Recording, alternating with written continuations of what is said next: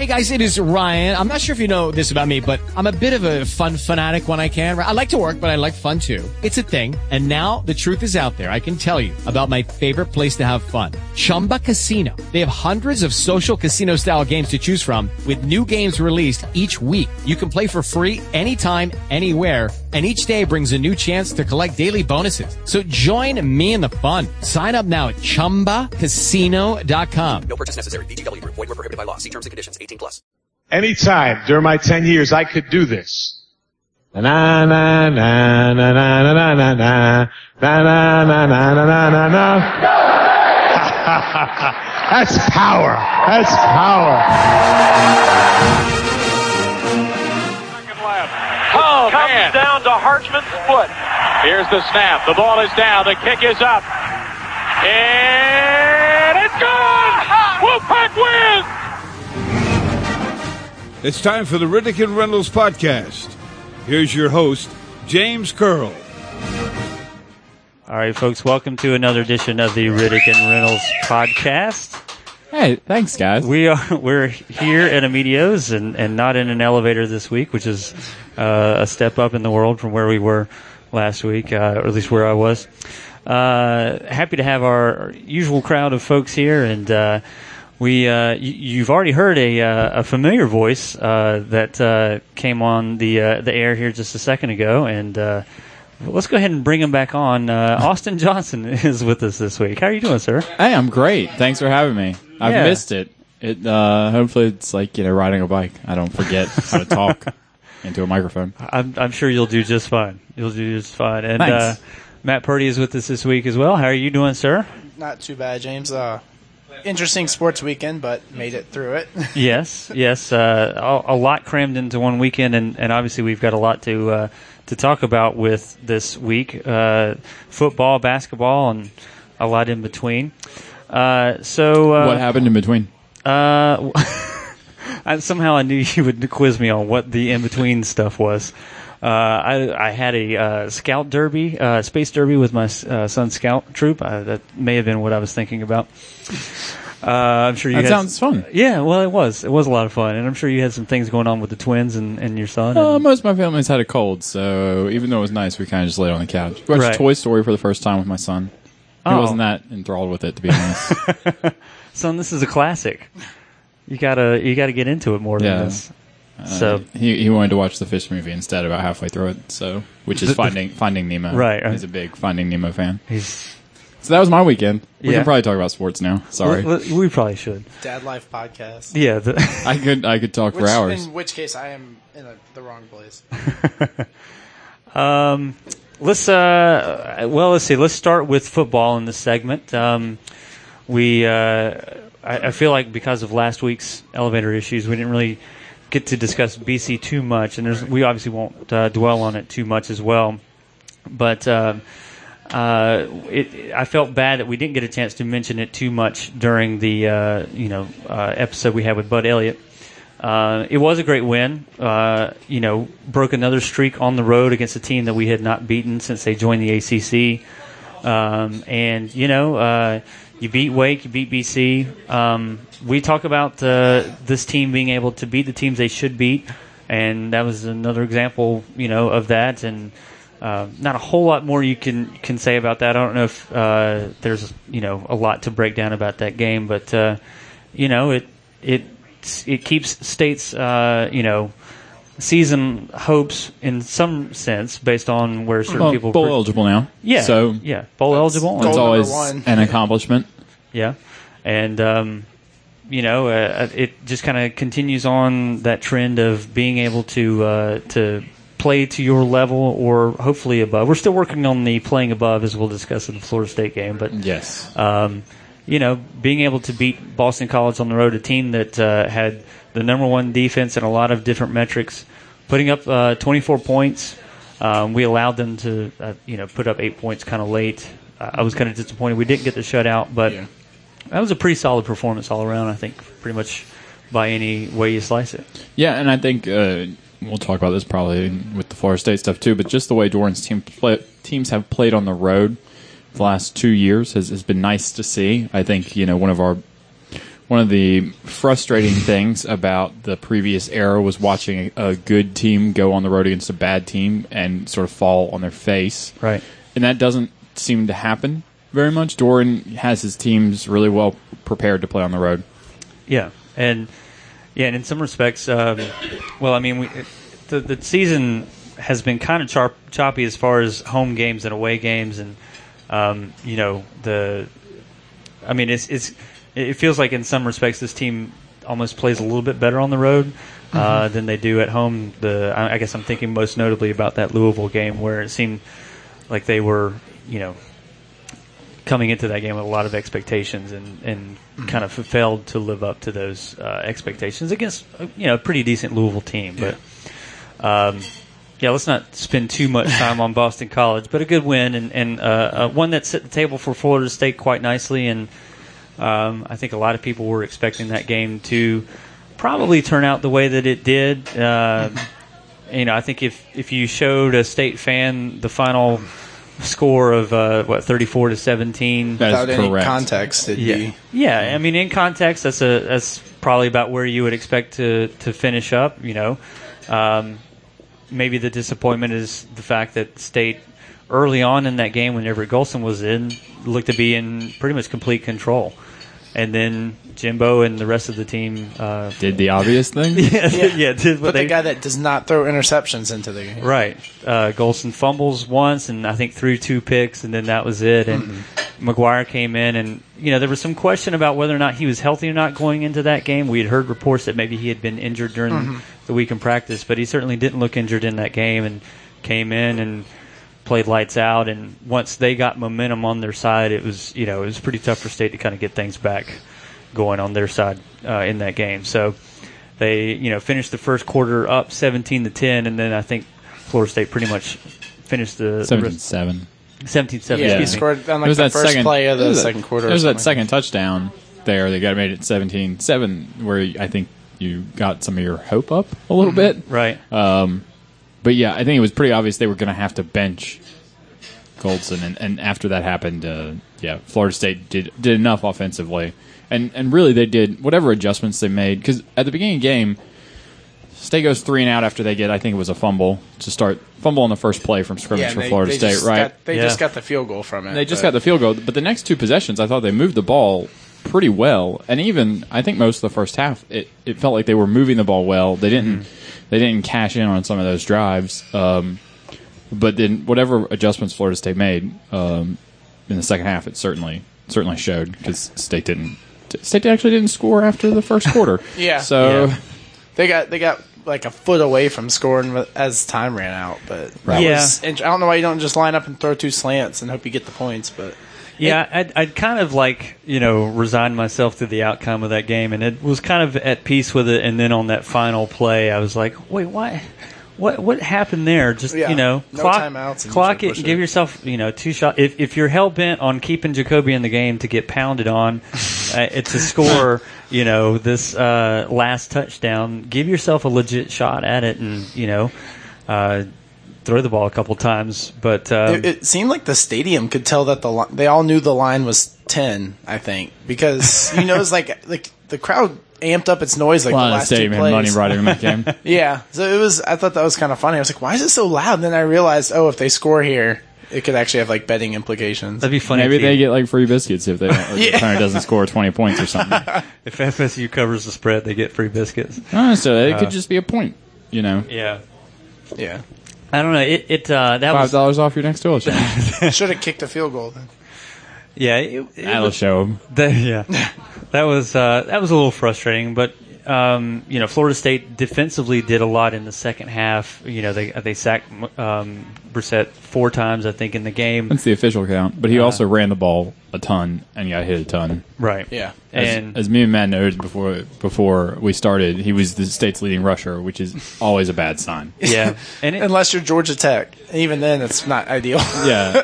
It's a bad sign when your offense is predicated on, scrambles. Running with running backs and throwing the ball. Right. And, this is kind of life after Matt Days where, you're relying on,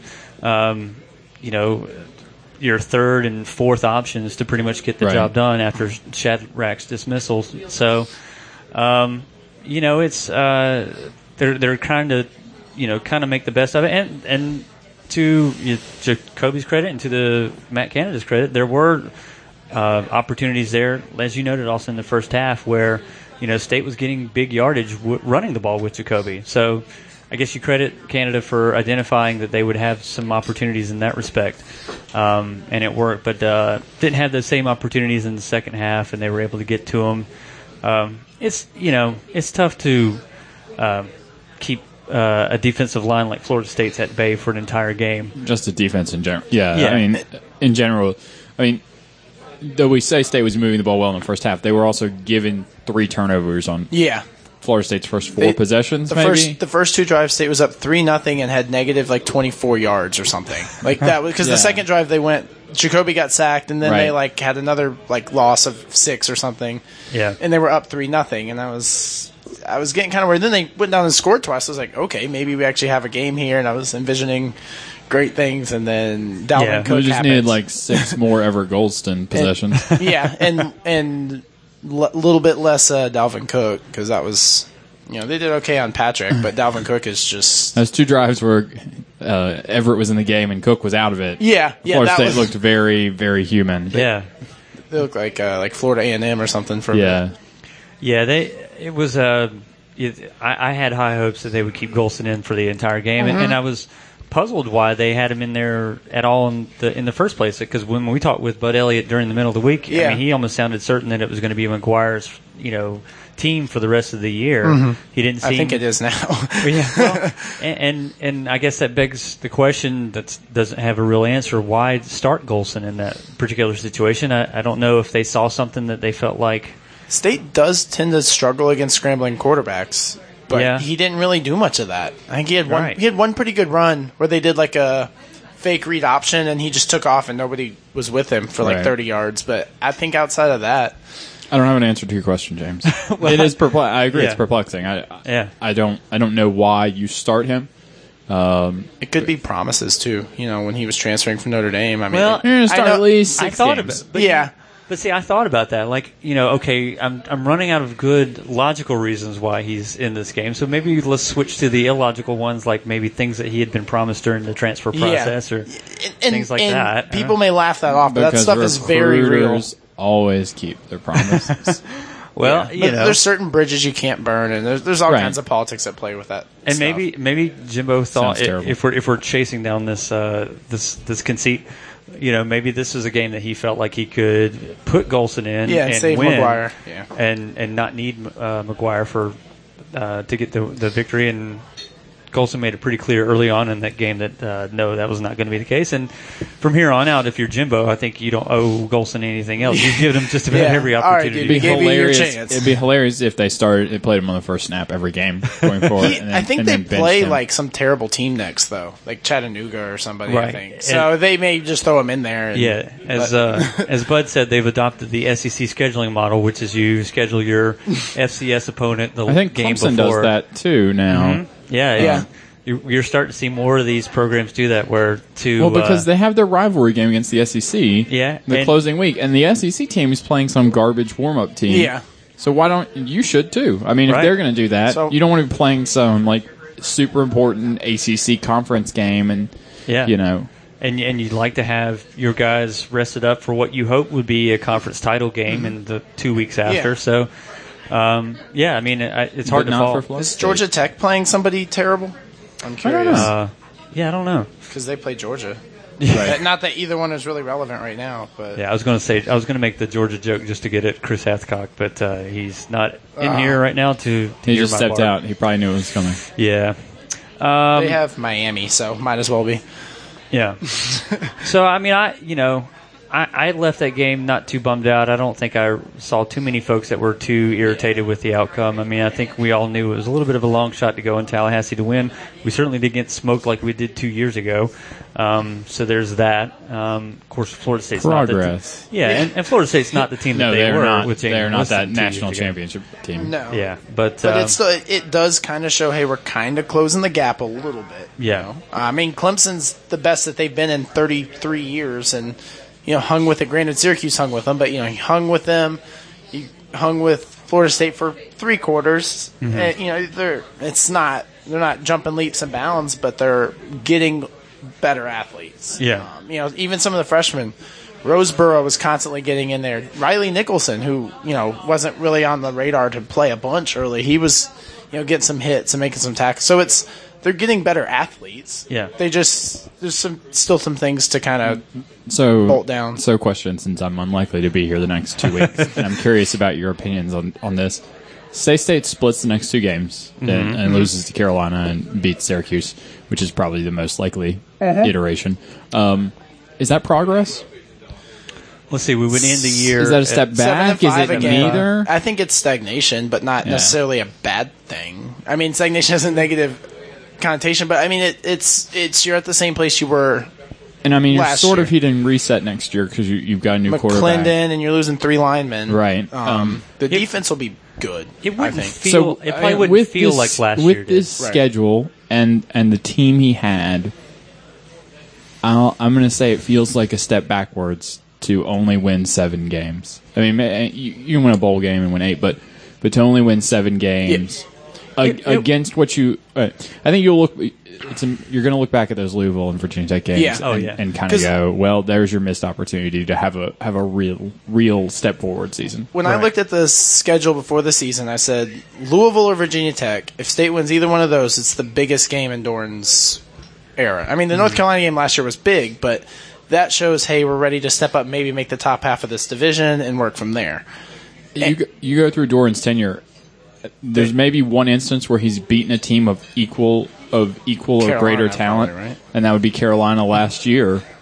And Carolina was a mess by the time they got to him last year. And UCF was okay, which is not making an excuse, like not trying to pass that off as it doesn't count. It does, but I mean, he's won for the ACC on teams of equal or more talent. 5-19 in the conference or something like that. Yeah, and maybe you just throw out that first year because it was such a train wreck. There was no talent, but still, there's not a lot of instances of him taking a team, because you're never going to have at State. He's never going to recruit with Clemson and Florida State. I mean, not unless he starts doing more with the talent he gets. To get that talent, you have to do more with the talent you have. Right. So I think the one thing you need to see from Doran, and I think he's doing a fine job. I'm not trying to criticize, the direction of the program. You got to see at some point him beating teams with more talent than he has, because that's what you have to do to take a step forward as a middle tier program. Yeah, I think I would say, to answer your question, it would feel a little bit worse than last year, because last year we ended with so much positive momentum. Yeah, 4 of the last 5 or something like that. Right, you beat Carolina, and we're assuming a loss to Carolina in that final game. I mean, I think if you beat Carolina and you beat Syracuse, then it's not necessarily a big step forward, but it's not a step back at all. And you kind of just, you really look back at those other 2 games as missed opportunities to have a special season at that point, because that's the difference between maybe a 9 or 10 win season and an 8 or 9 win season. Yeah. 10 wins is very significant if you're NC State, because they've done it once. Yeah, under Chuck, and that was it in 2002. So, I mean, and for all the talk about the first 4 games of the season being kind of a preseason that didn't really count. I mean, it is worth noting that those were 4 teams that were very beatable, and so if you take those out, you're 3-5 at that point in the ACC against 3 teams that you should have beat, but also probably the worst 3 teams in the conference. Right? Yeah. I mean, not trying to be, legitimate. But I mean, maybe Virginia's in that mix, but otherwise, those are the worst 3 teams in the conference. Yeah. So it's I don't know. It would be the similar record. Maybe it would feel a little bit like a step back. I guess, at that point, you look at who you face in the bowl game and probably aren't facing a team that's better than you in the bowl game, more than likely. No, because the ACC conference matchups are garbage. Right. Hot garbage. Right. So, I don't know. You get a middle-tier ACC bowl, you're facing some lower conference opponent. I don't know of any of the middle-tier bowls that are actually facing another Power 5 conference. I'd have to go and look at all the... I will say that,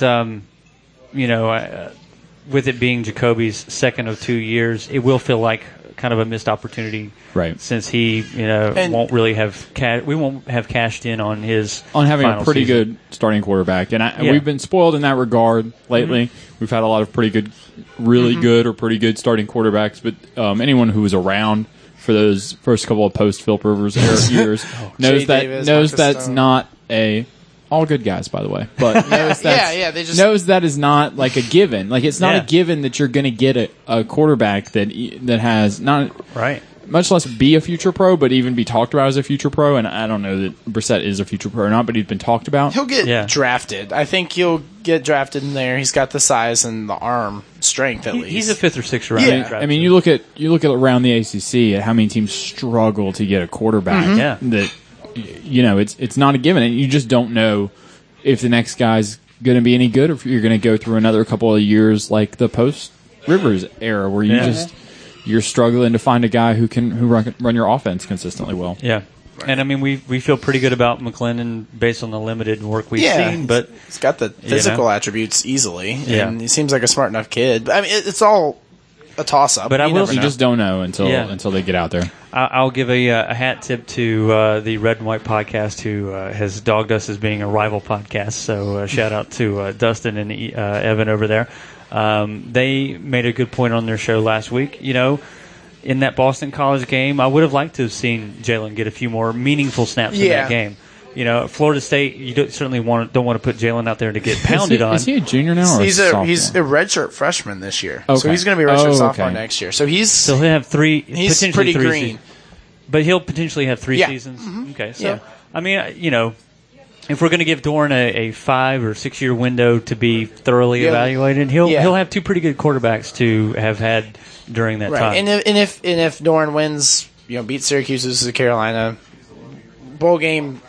Leave that out the window, but he wins 7 games. He's not going to be on the hot seat next year unless he goes 3-9. Yeah. So you'll see 2 years of McClendon, or maybe next year he kills it and he goes somewhere else. But you never know. But theoretically, you'll see 2 years of McClendon under Dorn, and I think at that point it's fair to really assess. Yeah.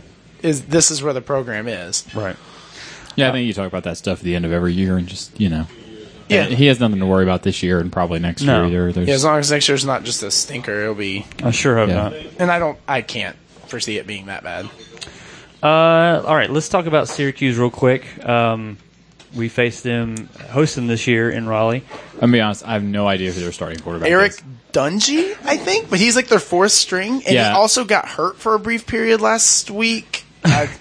I don't know. They may be playing a fullback. I mean, it was amazing. Maryland played that linebacker that time. They played Clemson close at all. Didn't we almost lose that Maryland team, when they played their 4th string quarterback? Yeah. He was their backup linebacker and their 4th string quarterback. Didn't they miss a field goal? No, that was not the comeback game. Yeah. He doinked like a 30-yarder, and he was like 18 and 19 that year or something. So let's all learn a lesson from that. Before we had the Frank Beamer, arms in the air with the 0-0 Wake Forest game, there was Tom O'Brien arms in the air on a missed field goal. Yeah, from right down the middle. Needed again to beat the team that was starting its linebacker and quarterback. Right. And that's right. They have a guy on their roster named Mahoney, which opened the door for a ton of Police Academy references. Then he got hurt or something.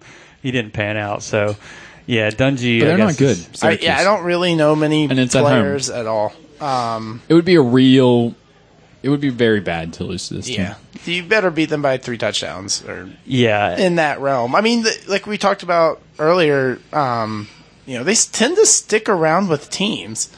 Now, you got to think at this point they're pretty depleted, worn down, but, just win the game. But, theoretically at least look decent doing it, get some confidence going in against, 9-1, 8-2, or 10-1 or 9-2 Carolina. They are 92nd out of FBS opponents in scoring defense and 73rd in scoring offense. So why does it feel like every time I look at their scores, they've been sort of close? Like, am I just imagining Syracuse? Well, what's funny is that they have a scoring average of 27.8, but that's only good for 73rd in the FBS. So I guess did they beat Wake Forest early in the season, or did they lose to them? It was a close game. I don't know. I think Syracuse won. Yeah. I didn't watch that game closely. I didn't watch it, but I follow enough Syracuse and Wake Forest people that I remember seeing the despair and the dread from both the winning and losing teams. Yeah. I mean, it's if we're going to continue that trend of beating teams we should beat, this should be a game that State wins. Yeah, Syracuse under Scott Schaefer has had just, a litany of issues, it seems like. Does that mean they're soft-nosed? Yeah. It also means they can't keep their quarterback up, right? Isn't this the second straight year they've lost their starting quarterback? Yeah, last year we played their third-string quarterback, and then this year they're at least third string. I think he's fourth string. Yeah. So, that their issue is it's been a health issue for them.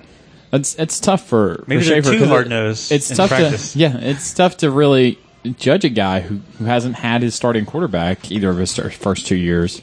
Right.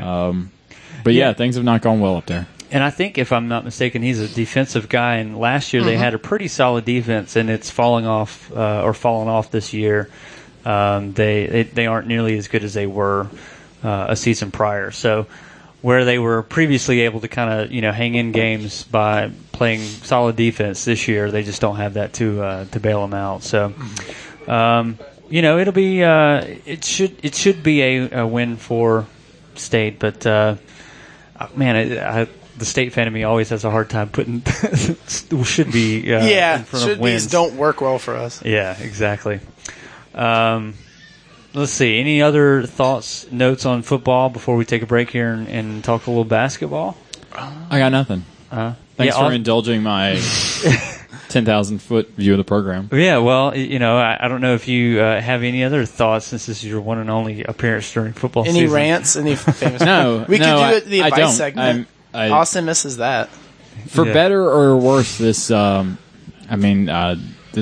season has not been all that exciting.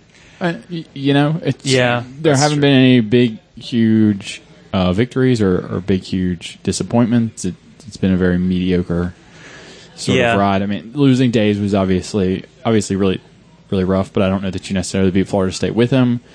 I'm not sure you would beat Carolina with him. So, and how are you guys going to feel about getting blitzed by Carolina in 2 weeks? I don't want to talk about that just yet. Okay.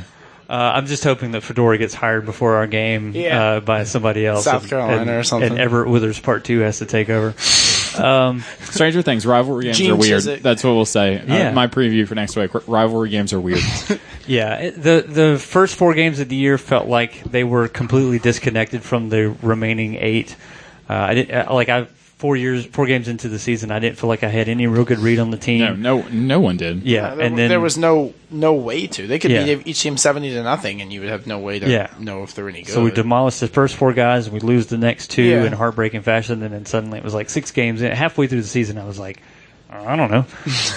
And unfortunately, I still feel kind of like I don't know, but.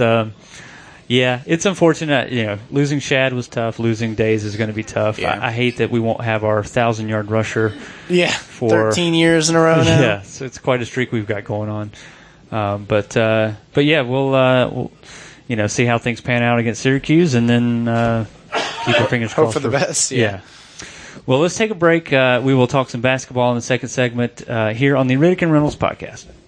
At Amedio's, the atmosphere is just as important as the great food.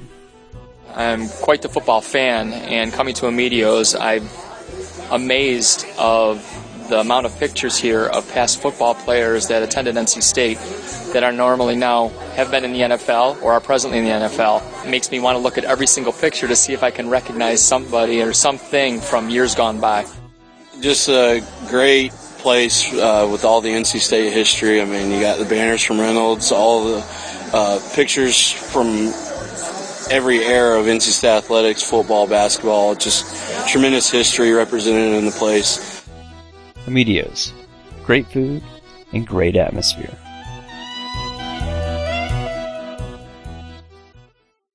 All right, folks, welcome back to the Riddick and Reynolds podcast. Yeah. I would be remiss. I think this might be the first episode in a long time where I haven't actually mentioned Amedio's up at the top of the show. Austin jumped right on the microphone, and then that rattled me a bit. So let me mention to you that you can come to Amedio's this weekend and in the following weekend to get your pregame and postgame on. at Emilio's. If you need some food for your tailgating needs, I believe they announced the Carolina kick will be a 3:30 kick. So if you want to grab a little bit of a lunch before the football game starts, you can come to Emilio's. And let's see, the Syracuse game is that going to be a noon kick for Syracuse? Yeah, that's 12:30. Oh, the ACC network. All right. Well, you can, after the game's over, you can swing by Emilio's and get your post-game meal, and hopefully be celebrating a Wolfpack victory after that one with a lot of other Wolfpack fans here at Emilio's. So definitely take advantage of those deals here at Emilio's. And as students, always be sure to remember that you can get discounts all throughout the week as well. Show your student ID. There's just tons of good stuff here at Emilio's, and we always thank them for their support. I hit up the Emilio's Apex location. Oh, you did? Just as good. Yes. FYI. Nice. So I don't know if those deals carry to the I don't know. Location. We need to clarify with Dave if the same deals do apply. They don't. I'm sure. I'm getting a head shake from Dave in the audience. That high class Apex clientele doesn't need those deals. You should pay the premium for the Apex right. location. Yeah. It's that Western Way. They don't need college discounts. Students live near Apex. Yeah. So yes, come to Emilio's proper, the one here on Western Boulevard, to take advantage of those deals, and we hope to see you. All right, as promised, we're going to talk a little basketball here in this second segment, and we are joined by a familiar face. Chris Corchiani is with us this week. How are you doing, sir? I'm doing great. Yeah, glad to be here. Thank you. Good to see you again. And let me just jump right off the bat and say your son got another couple points in the game against South Alabama. I believe the last time he did, you said he was hunting for a shot. It looked like he might have been hunting again that time. He was so happy. He said, listen, as a walk-on dad, you don't understand. We all want to score. He said, but now the rest of the year I've got it out of the way. I can enjoy the season. So he's thrilled. Well, before I was there actually in attendance on some tickets that Matt was kind of get me. And they were showing, I guess they kind of do a thing where they focus on guys during warm-ups and show some of their stats. And they showed Chris's stats, and it was like 0.3 points per game and 0.4 assists per game. Right and for a second there, I thought maybe the guys up in the booth were maybe trolling a little bit, but I know they were legit stats, and I'm sure he is hoping for those numbers to go up a little bit higher. But he's just so happy to be on the team, and it's for him going to practice is special because he competes every day. For a walk-on, it's a little different. You become a little bit of a cheerleader during the games, which is fine. He's just happy to be part of the program. Yeah. He turned on the Jets for that one, too. Yeah, I know. I was like, man, this guy really wants that basket. I thought he was going to lob it up to Kirk, and all of a sudden he was like the first one to the basket. Yeah, those walk-ons. That was awesome. They're not passing out there. They're walk-ons. They want to get their points. They're extra stretched, and they're ready to go. Yeah. Well, let's see. We're going to be talking about, I guess, the season to this point, which includes, I don't know if we want to necessarily talk about the exhibition win, but we had the William and Mary. We can skip that. We had the William and Mary loss, and then the South Alabama win. So I don't know if you guys have a preference on where we can start. Maybe chronologically, we can start with the William and Mary game. Let's do the bad first. We'll get that out of the way. Chris, let me ask you. During that game, what did you see that the team was not doing well? They didn't seem to handle the Princeton offense too well defensively. But offensively, they didn't seem to be quite in sync as well either. What were some things that you noted during that game? I think, right from the beginning of the game, they were down 20-5. William and Mary jumped right out on them, and they didn't react. Right. Offensively, they struggled. This is a team that's has to find their identity. Mm-hmm. You forget that Lacey, Turner, and Washington are gone, and that was a nice little punch there. So they got to find where their offense is going to come from. I was more disappointed on the defensive end because this team needs to be a very good and should be a very good defensive team. They've got all the tools, the length, the strength. So both from an offensive and defensive standpoint, they didn't play well. A lot of times you say, they didn't have patience on offense. I didn't think they had patience on defense. And when they got down, they panicked, and that's when the Princeton offense kicks in because you're knocking down threes. They started really trying to overplay the three, and they just got burned on the back door. Right. I think they got burned on the same exact cut 3 times in a row by a big guy. Yep. Yeah, it was not pleasant to watch. And that's that's what happens when you're knocking down shots. That's when the Princeton offense and all the backdoor cutters, that tends to work a lot better. If you can't shoot, it becomes difficult. But give William and Mary a lot of credit. They're going to win a lot of games this year. They've got 4 guys that stand on the perimeter and shoot the ball well, and they had some pretty good athletes as well. So that loss may not look terrible, if they go on and win their conference. I don't think it's an embarrassing loss because of the opponent. I think it's an embarrassing loss because they got stomped. Yeah. I mean, they didn't get it within 12. It was never close, and you hate to see at home not being able to fight back. At no point, I guess at no point in the first half did I ever think the game was over. Right? I thought that State would find a run somewhere, and it just didn't happen. And you mentioned losing Lacey and Turner. I think it's that Turner is kind of overlooked in that group, but he used to always hit those stop the bleeding. Right. You really need a 3. He seemed to have a knack for hitting those shots, and you saw that when they got down 20-5 early. There was no one to hit that shot for them to sort of stop the bleeding and calm everybody down, and it just snowballed, and then it was the margin was just too big to ever make up. And I think this year's team doesn't have that. I don't think that we're going to be able to come back from 15, 17. Right. Yeah. It's going to have to really rely on its defense and grind it out on the offensive end. Last year when we were down 20 to Clemson or down 20, I always thought we could come back. Yeah. This year, I don't think our personnel really kind of lends itself to falling behind and coming back. I think that games are going to have to be played really on the defensive end and grind it out. We're going to really have to be patient, take good shots. And that personnel got thinner for a couple of months with the loss of Henderson. Yeah. And that's a guy, he may be like a Ralston Turner, that can kind of step into that role of, hitting some of those stop the bleeding shots. And you lose that guy, you're back to kind of a situation like we talked about with Scott Wood, where, you've got pretty much one sole legitimate three-point threat. I mean, I know Caleb's worked on his shot, but it felt like in that game Caleb was trying maybe a bit too hard at times trying to hit that shot, and it wasn't there. And so losing Henderson, I think, we're going to feel it the next couple months. It forces Rowan to have to be the guy now, as opposed to being able to ease into this sort of Scott Wood, Ralston Turner role. And he doesn't get that option now. He kind of just has to do it from the word go. Right. And, he's a freshman. He's made a lot of mistakes early. More so, on the defensive side than the offensive side. But at least he's learning against these teams. Right. There's definitely a give and take there. I mean, yeah.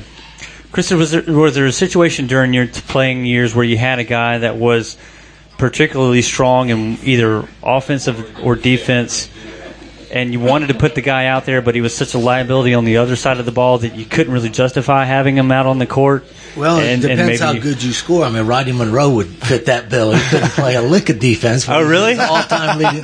I only remember Rodney for his scoring. But I'm just joking. He was a great defender. But, I think that Maverick's a young player, that his offense is certainly way ahead of his defense, but that comes in time. That just comes with maturity.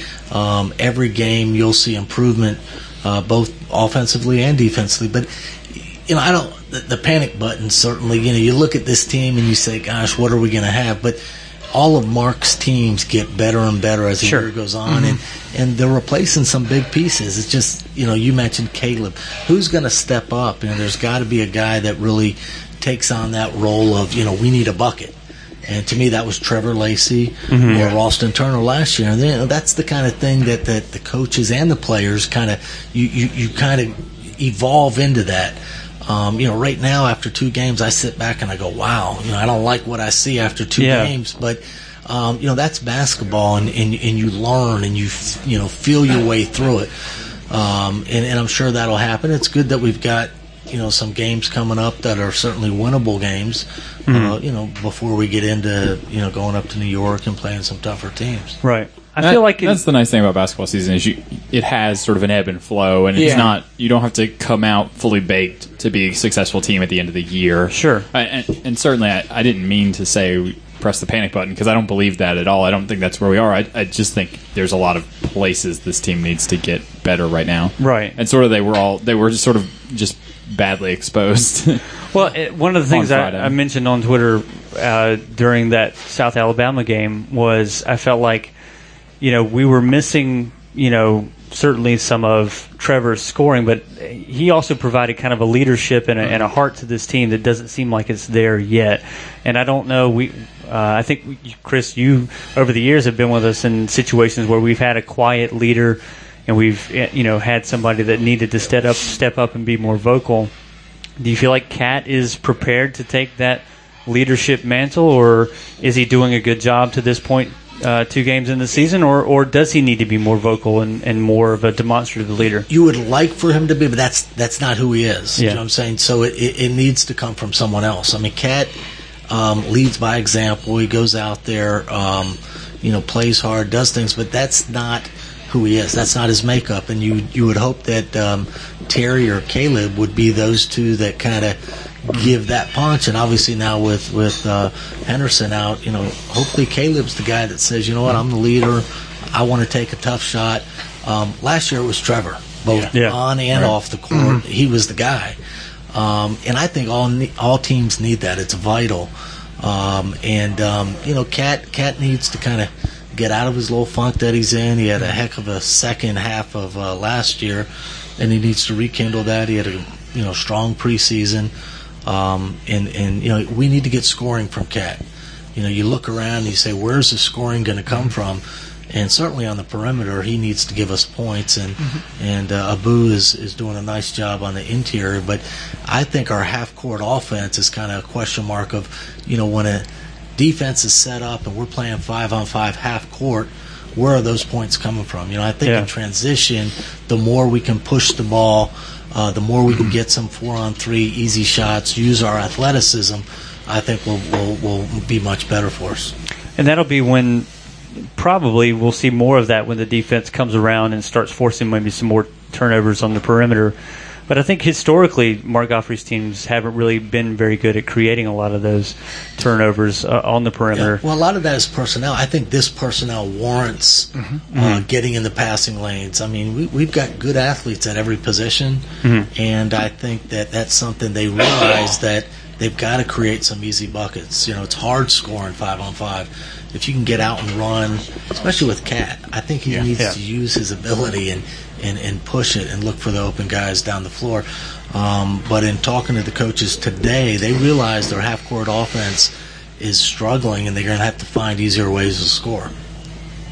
I did think their movement in the second game got better. Against William & Mary, it was a lot of, it's a zone, so let's put a guy on the free throw line. But then everyone just stood still and watched as, Cat or Caleb or somebody tried to literally force the ball into there. And there was a lot more movement, at least to my eye, against South Alabama. They were moving, cutting. I could hear Gottfried, and he was yelling, move, move, every single time. And I don't know about you guys, but when I watch after 2 games, it really looks like this team, generally other teams, NC State teams that have played a couple games, they seem more mature. We seem like we've had some careless turnovers. And when I look at that, I get excited because I know we can get better. I know that what we're seeing is, kind of like a baby learning how to walk. But, though they've got some experience, they don't have the kind of experience in the roles that they need to play. And that's what I think is going to be exciting, is to, see who really steps up and says, you know what, this is my team. And I going into the season said, we lost a couple of players. I didn't realize the impact that those 3 really had on our team. And then Des Lee in the locker room, too, I'm sure. Yeah, absolutely. I forgot about him. Yeah. And, so it'll be interesting. But it's exciting to think, where they are now, even 1-1, and where this team and what it will look like come February, March. Yeah. I mean, I know we talked about it was a disappointing loss to William & Mary, in the margin and how they lost. But, as we expect William & Mary to become a good basketball team, if they're not already, over the course of the year, I mean, it feels kind of similar to how that Central loss was, 2-3 years ago, where, it hurt at the time. We were all wondering why, but at the end of the year, when Central was a very good basketball team, RPI-wise, and, we certainly know that Gottfried and his staff loves to schedule with the RPI in mind, it didn't ultimately end up hurting us too bad. And I don't feel like this is going to hurt us. It's not a killer loss by any means. William & Mary's going to be a top 100 RPI team. I have a little doubt about that. They're not. It's not going to go into the bad loss. I mean, you hate to think about March all the way now, but inevitably this stuff matters. This stuff matters in March. Those 100 plus RPI losses, and I don't think you have to worry about that from watching this team. I mean, that's a legitimately good team that's probably going to dance, I think. Yeah, I mean, just first time ever. Actually, I didn't realize that. Oh, they've never been. They've never been. Well, fingers crossed. What league are they in? CAA. Colonial. Interesting. Okay. So yeah, I mean that's probably a one bid league. I mean VCU's in it. Now I know they lost Shaka, but they're going to play some good teams. Richmond. Oh, that's not a one bid league. Never mind. That's a pretty decent league. That's a decent league. Yeah. So they got a good shot. Yeah, they certainly didn't play like a team that is not going to be a tournament team, because they played with a ton of confidence. Came in. I mean, I don't know. It feels like maybe one of those instances where if you're the road school against an ACC opponent, you got nothing to lose, really. Yeah. You just come out gunning. But they played with a lot of poise, and that they had poise, we didn't, and that made all the difference. You see teams like that a lot of times. They come out hot, and then it inevitably withers. They miss a few shots, and it all goes away. I kept waiting for that to happen. They like Chris said, sort of pivoted their offense when State started coming out of the three-point shooters. They started utilizing the other parts of their offense and getting all these easy baskets, and they really didn't ever get to this point where they were bricking shots or like they never went into any sort of panic mode. And part of that is State didn't really ever force them to go into any sort of panic mode. But part of it was just their own maturity and their own confidence in running their system. Right. Yeah. Well, the other one other thing with losing an early game, there's a positive to that because the guys are kind of set back a little bit. They're not going to be overconfident. If there was any overconfidence coming into Friday, it's gone. The coaches have their full attention. Right. Yeah. They're not walking in there like, they've already done it. So there is a positive. You never want to take a loss. You don't want to take the loss to find a positive. Right. But there is some positives that come from that. Yeah, I watched. You'd much rather win that game in a close way and get the same same effect than. Hey guys, you almost blew it. Yeah, right.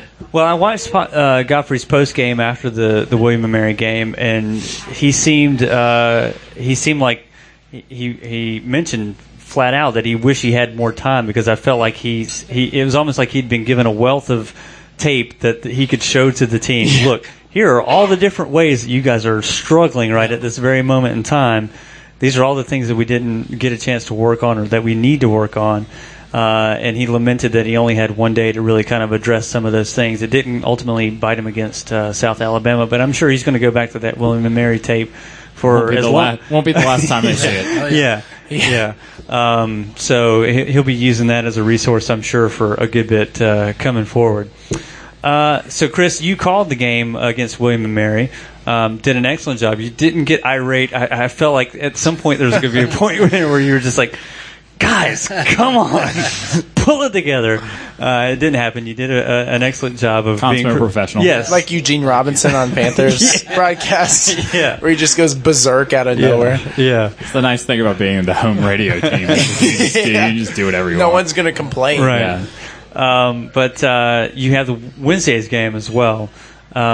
What's it like calling TV games? I mean, you are in that mode where you kind of have to realize that I'm here because of who I am and my association with NC State, but I can't also give short shrift to the other team. It's difficult. I've been a passionate booster for a long time since my playing days, and I had to catch myself because a couple of times I did say we. Right. I wasn't going to say I saw a few references on Twitter. I was laughing. So it's a little different. It's a different mindset. Yeah. I did 6 games last year that Davidson was playing, and that's kind of easy because you don't really care about either team. But it's a little different because it's a mindset. I know the team, I know the players, I know the coaches. Yeah, and trying to stay. Your son's on the team.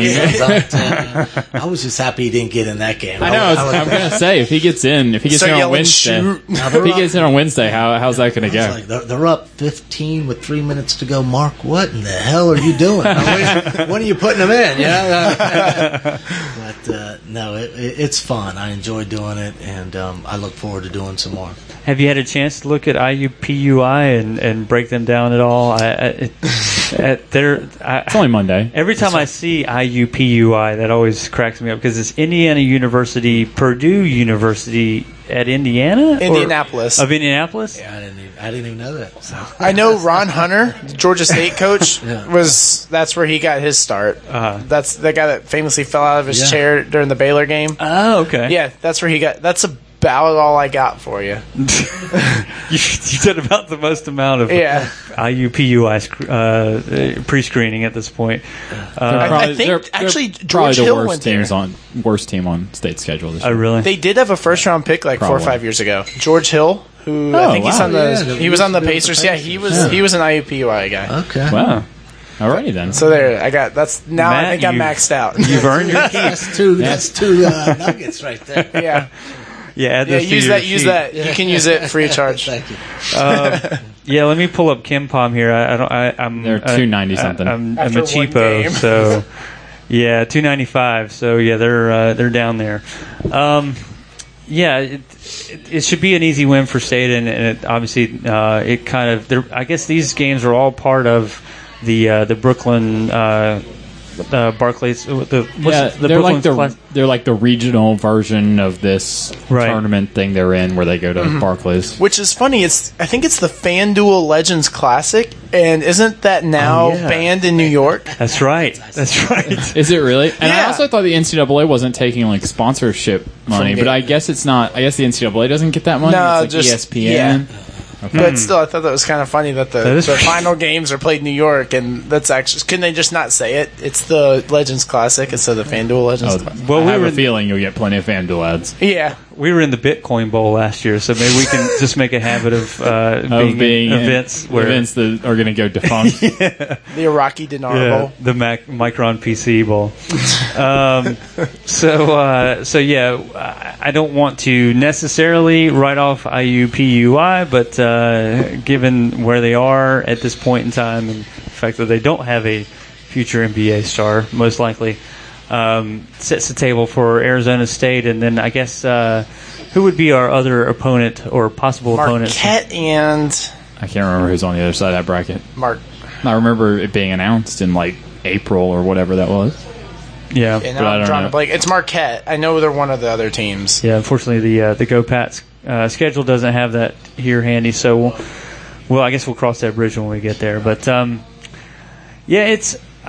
looking to see more, I guess, cohesion from this team moving forward. You'd like to see it against a lower level team against IUPUI, and it looks like LSU will be the other team, which we'll get to see the much hyped Ben Simmons. Yeah. Who ESPN devoted just about all of their coverage to. They had the replay. They showed 8 times of him with a completely uncontested two-handed alley-oop. I was like, he made a behind-the-back pass with his offhand in traffic. Yeah, right. They showed the two-handed uncontested alley-oop. Yeah, I'd like to know why ESPN's in the tank so much on Ben Simmons, but maybe that's something we'll find out later on down the road. I'd like to see more cohesion and see this team. Cat get off the funk that he's been on in these first couple of games, show a little bit more command, and I mentioned during the South Alabama game, it just feels kind of like there's just five of our guys out on the court right at this moment. Pick a 5, any 5, they all kind of feel the same way. It doesn't feel like one lineup has any more capability over one or the other. And I know Mark sometimes likes to try to kind of change up his lineups early in the year to try to find a good, chemistry. But I'd like to see a little bit more of that. Maybe see some of the team gel a little bit more. It's still early, but it'd be nice to see this team put together a solid performance against the Jaguars of IUPUI, 2 back-to-back Jaguar mascots. for those of you keeping score. Jaguars. I was thinking Cougars, so I was at least in the ballpark. You had the right that seems relevant. family of animal or phylum. I don't know, Chris. Do you have any other additional thoughts at this point in the season? It is early. Yeah, it's early. It's. I think that these games are important. Mm-hmm. I think that Cat to me is still the catalyst. We're only as good as Cat's going to be, and he has struggled the first 2 games. I would look for him to come out and have a big game, and not only are the fans looking for that, but the players. They're dependent on him. They know that. What he's capable of doing, and I think as Cat goes, you're going to see other guys kind of lift their game up and get things going as well. You hope that Caleb continues playing with confidence. I think that's the big thing with Caleb is confidence. Mm-hmm. Maverick, his maturity on the offensive end has been great. I mean, when he shoots the ball, it looks like it's going in every time. Mm-hmm. And now he's going to be thrust into a role that is going to give him minutes and shots right away. And then the big guys need to continue getting better and finding ways to score. I think Abu's, shown some really good flashes of being a dominant player inside. His athleticism is just off the charts. Yeah. But he needs to continue to be able to knock down the 10, 12-footer and be able to stretch the defense a little bit. But these games are going to be more important for this NC State team than any other team because they've got guys that have to learn how to play different roles. And hopefully Wednesday night you'll see guys kind of step up. You'll see Cat kind of take a load on his shoulders. And, I still think, as Cat goes, so does the Pack. Yeah. And, we'll just, try to get a win. Win breeds confidence. And I still think that after 2 games, I look at this team and I go, ugh. But I know that it's going to be fun watching where they get. Right. It's funny. Some teams start off and they're pretty good and they stay pretty good. I think right now we're not near where we're going to be here in a couple months. Yeah, I think especially defensively, the ceiling is much higher for this team than it is proving to be right at this moment, or at least where they're at right now. And Cat will hopefully have a game sooner rather than later, much like he did against Georgia Tech last year, where his offense just suddenly explodes and then he blossoms. And James, if you think about it, the last, 17, 18 games, Cat was phenomenal, and you kept waiting. He's not going to play again. It was a great game. Great shot the lights out. He hasn't made a three-pointer where, the end of last year, he was a great three-point threat. It was the tale of 2 halves. The first half of last year, you were wondering why they traded Tyler Lewis. And the second half of the year, he was, to me, one of the best point guards in the country, not only in the conference. So we need to get him back at that level, and he needs a good game. He needs his confidence too. We forget they're kids, and I think that would be important for him. And you'd also want to see Cody get some good quality minutes. He's capable of doing a lot of things. Played a lot of 4 in the preseason. Haven't seen him there a whole lot. And I don't believe Cat's really been out of the game much. And he didn't come out until 59 seconds left. Right, and that's he's played 98.8% of his team's minutes. And that's going to be important to kind of play against IU, PUI, and get a little lead. And Cody's their backup right now. And, we're going to need him. Cat's going to get in foul trouble. Cat's going to have games where he needs a break. So, I think experimenting with different lineups is going to be important, but. Again, I hate kind of harping on it, but Cat's the catalyst to kind of get us there. Yeah, I think you're right. As Cat goes, this team will as well, and we shall see. Hopefully, like I said, he'll find himself, and therefore the rest of the team earlier rather than later on in this season. And we should mention he was 2 assists away from a triple-double against South Alabama, so it wasn't like he was he did a good job of getting to the line, and he hit, I think, 7 of 8 free throws or something like that. So, there's, we've complained about free throw shooting in the past, so you got to at least take that. And if rebounding is indicative of effort, he was certainly giving his effort, at least on the defensive rebounding side of things as well. So, I think it's not time to hit the panic button by any stretch of the imagination.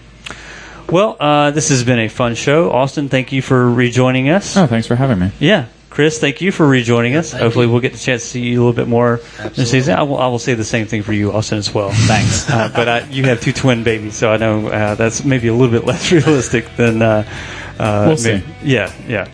And Matt, of course, always thank you for your work as well. Mm-hmm. So, all right. Well, this is James Kroll saying so long here for the Riddick and Reynolds podcast.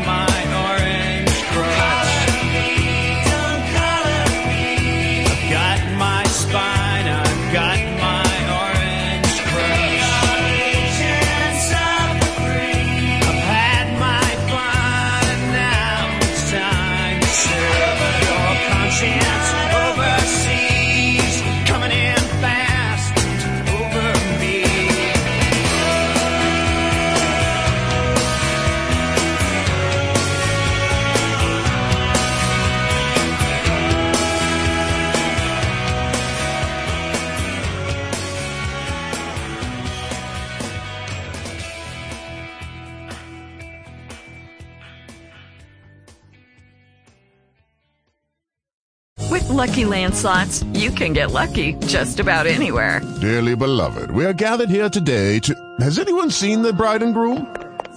Sorry, we're here. We were getting lucky in the limo and we lost track of time. No, Lucky Land Casino, with cash prizes that add up quicker than a guest registry. In that case, I pronounce you lucky. Play for free at LuckyLandSlots.com. Daily bonuses are waiting. No purchase necessary. Void where prohibited by law. 18+. Terms and conditions apply. See website for details.